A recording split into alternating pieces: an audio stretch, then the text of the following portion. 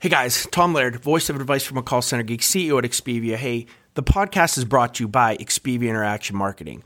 We are a 600-seat call center outsourcer. I would love to talk to any of you looking to outsource any of your customer support or your sales functions, looking for political calling or just some extra overflow during the holiday season. If you are looking for any type of USA outsourcing support, hit me up. You guys know my LinkedIn. I'd love to talk. Welcome back, everybody, to another episode of Advice from a Call Center Geek, the Call Center Contact Center podcast, where we try to give you some actionable items to take back in your contact center, improve the overall quality, improve your agent experience, hopefully improve your customer experience as well. Hope everybody's doing well as we're kind of heading into the Halloween time, fall. It's amazing here in northwestern Pennsylvania. The colors are just starting. We're about 2 weeks away from kind of, I guess, full bloom, but really, really cool. Love this time of year. Football's rolling. My Steelers stink, but we got Kenny Pickett starting this week at Buffalo, but we'll see. All right, I think I have something a little bit interesting for you, and I love there's I'm not going to say his name, but I got a question, and I got my phone up here to kind of read the question that I got on a DM from LinkedIn that I think is a great idea for an episode. And also it's going to spawn, I think, some other episodes from it because I think this is going to add a lot of value, and I'm kind of mad that I never thought about it ahead of time. But basically, this person DM me and says, hey, we talk a lot about how much technology can help us in the contact center space, but I find that many of us tend to think that tech is some type of magic button, right? Just deploy it and it works. And a lot of people are disappointed that it's not that easy. You mentioned, meaning me, a good bit of trial and error and testing. It may be good to understand things like how do I determine how to test, build, deploy? How do I prioritize? How should I build a team out, right? Roles, SMEs, SMEs, subject matter experts. How does this all work? How do we kind of put it together? What are some of the things that are more complicated than others, in my opinion? And I think that this is an amazing question. And I'm going to give a 30,000-foot view in this episode, and then maybe for the next couple of weeks, we'll talk about each specific kind of technology, right? Focusing on, I got my notes here that I'm looking down, WFM, QA, analytics, setting up actual production, right? So a new agent comes in, or you're setting up a new telephony platform. How do you do skills? Who does skills? Who does routing? Gamification. And I think that's kind of the main 6 or 7 different, kind of tools that I'm talking about. So let's start here with, our basic production, right? So our omni-channel, right? Our PBX, right? However you want to kind of say it, right? Our telephony, core production platform. And, IT does get involved with this. Now, like I've said, because I am in the cloud, the amazing, awesome thing is I really only have 2.5, 3 IT people, right? And when it comes to if we have a new project or a new program, right, our IT will get involved. They will do all the skilling, right? Because there is some things that we need to program maybe in Contact or in CX1, they call it Studio. Right. If we want to do anything advanced, they will handle the IVR situation. And really, there's one person that I have that handles my telephony stuff. Right. He's an expert at it. He's awesome at it, knows the platform inside and out. He will handle all of that from our client services. The production supervisor, right, who's going to be running the program. Oh, my gosh, glasses are crooked here.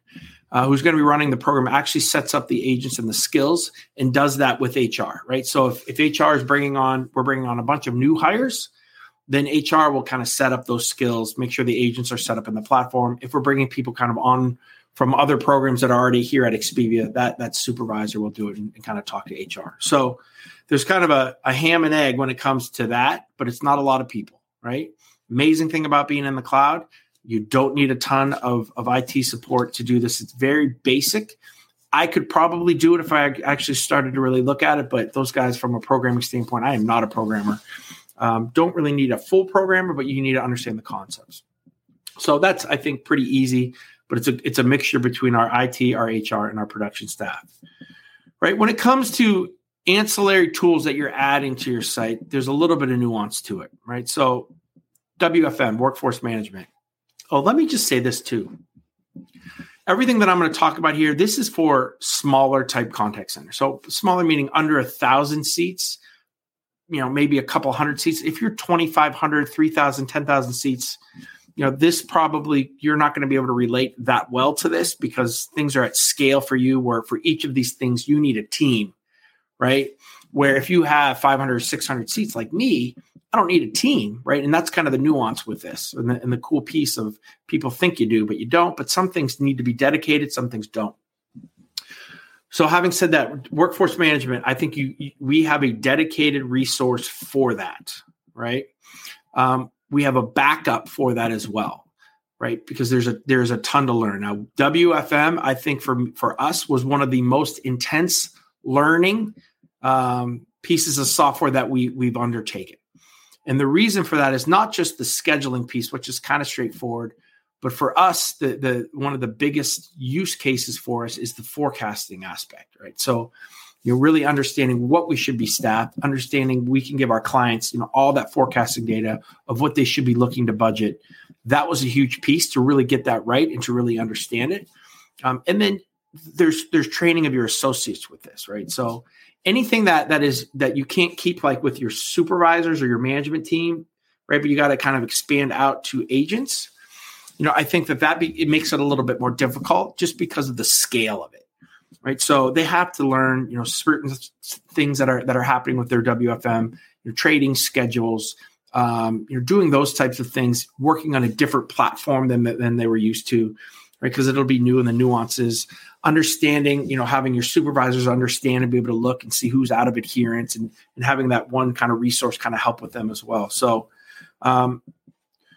we keep a lot of times it's WFM, right? And then underneath it is kind of QA and they're under that or opposite, like QA for me, quality assurance, WFM lies under that, right? So I probably should have started with QA, right? But our WFM sits kind of in with our QA folk, right? And speaking of QA, all right, even for a smaller center, you need a team for this. This is not going to be a one-person QA show unless maybe you have 20 people, 30 people.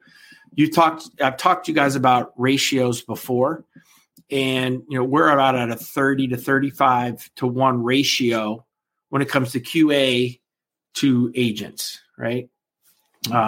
Supervisors are also monitoring, and they're about a 15, 12, 15, depending to 1.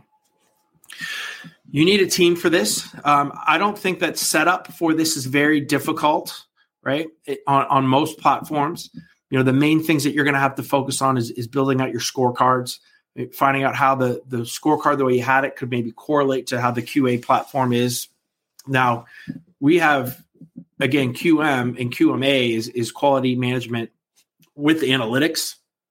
So we do have an analytic piece to this as well that everyone in our QA has learned.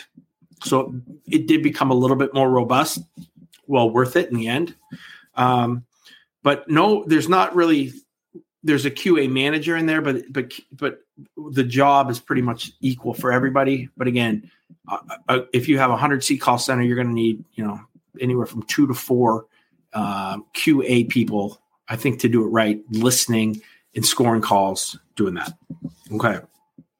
Analytics is also in our QA, right? We do have, you could have, I should say, one person that is in charge. We do not. We have one of our QA people that we pay a little bit more that is in charge of analytics as well, right? So they can do the reporting. They can do reports. They can make sure if there's any questions from the supervisors, because our supervisors have access to all of the reporting. They can pull those reports themselves, right? But when it comes to setting up a new client, there is a lot of setup to this, right? Analytics, people think you just slap it on and it's awesome, right? But think about it. There's so many things that you need to nuance, right? So if you're answering the phone in the same way every time, those keywords show up every single time. So you got to get rid of those, right? Maybe thank yous at the end of a call, right? But not in the middle. There are a lot of different things that happen in a setup with this. And imagine it was an intense setup for us as well, as we're trying to onboard every single client, but I think once you understood kind of one, then the client services people that we have who really understand the insides and outs of the program, we're able to really help with that. But I would say after WFM, analytics is also the second most difficult to implement. It's something that you need to stay on top of. And I think that, there's a lot of, again, some nuance with that. And Jeff here has a question. How does modularization or vertical in the WFM QA, do you see more of all-in-one solutions or more a la carte? Okay. So basically, Jeff, I have a question here. You know what? Let me throw it up on the screen. Right. And he's basically asking, should it be part of the platform, or is it kind of slap on from third party? And I think that's a really good question. And I would tell you that for most platforms, they do not have everything internal to themselves, right? So WFM, maybe they have, but they don't have analytics. QA, maybe they have, but they don't have WFM. And so what you'll see is they partner with a ton of different groups, right? So from Monet to Calabrio to Verint to all these other partners, right, on kind of that WFM side to the Level AI or the Observe AI on the analytics side, have really easy integrations. Not saying it's bad, right? But it is kind of more a la carte. It can be a little bit more expensive. And then again, I'm not here. You guys know I'm on the CX1 platform. But the reason I do really like the platform is that everything is native, right? So there's no integrations. There's no slapping anything on. I would say that that's one of their huge selling points. Even with Genesys, you're kind of slapping some things on. Is that everything is native? I prefer, and I love that, right? I think it's quicker. One bill makes more sense, even though I know they can put it on their paper. I get all that. You don't have to DM me on that, but it's not a huge deal, Jeff, because there's so many really good products and the integrations are so robust now. But it is cool, right, to have things that are native to the platform. The integration is just so much smoother, so much easier, and you have one person to talk to instead of 2 to 3 people to talk to, even though they say you won't have to. A lot of times it's not my problem, it's their problem, and then it's not their problem, it's your problem, right? Kind of thing. So again, it's kind of what you like, but I think that I really like the being native to the platform. All right, the other kind of I think piece here too that became much bigger, but I'm glad we did it is gamification, right? And we started this in our QA, but moved it to HR. So we have an HR lead now.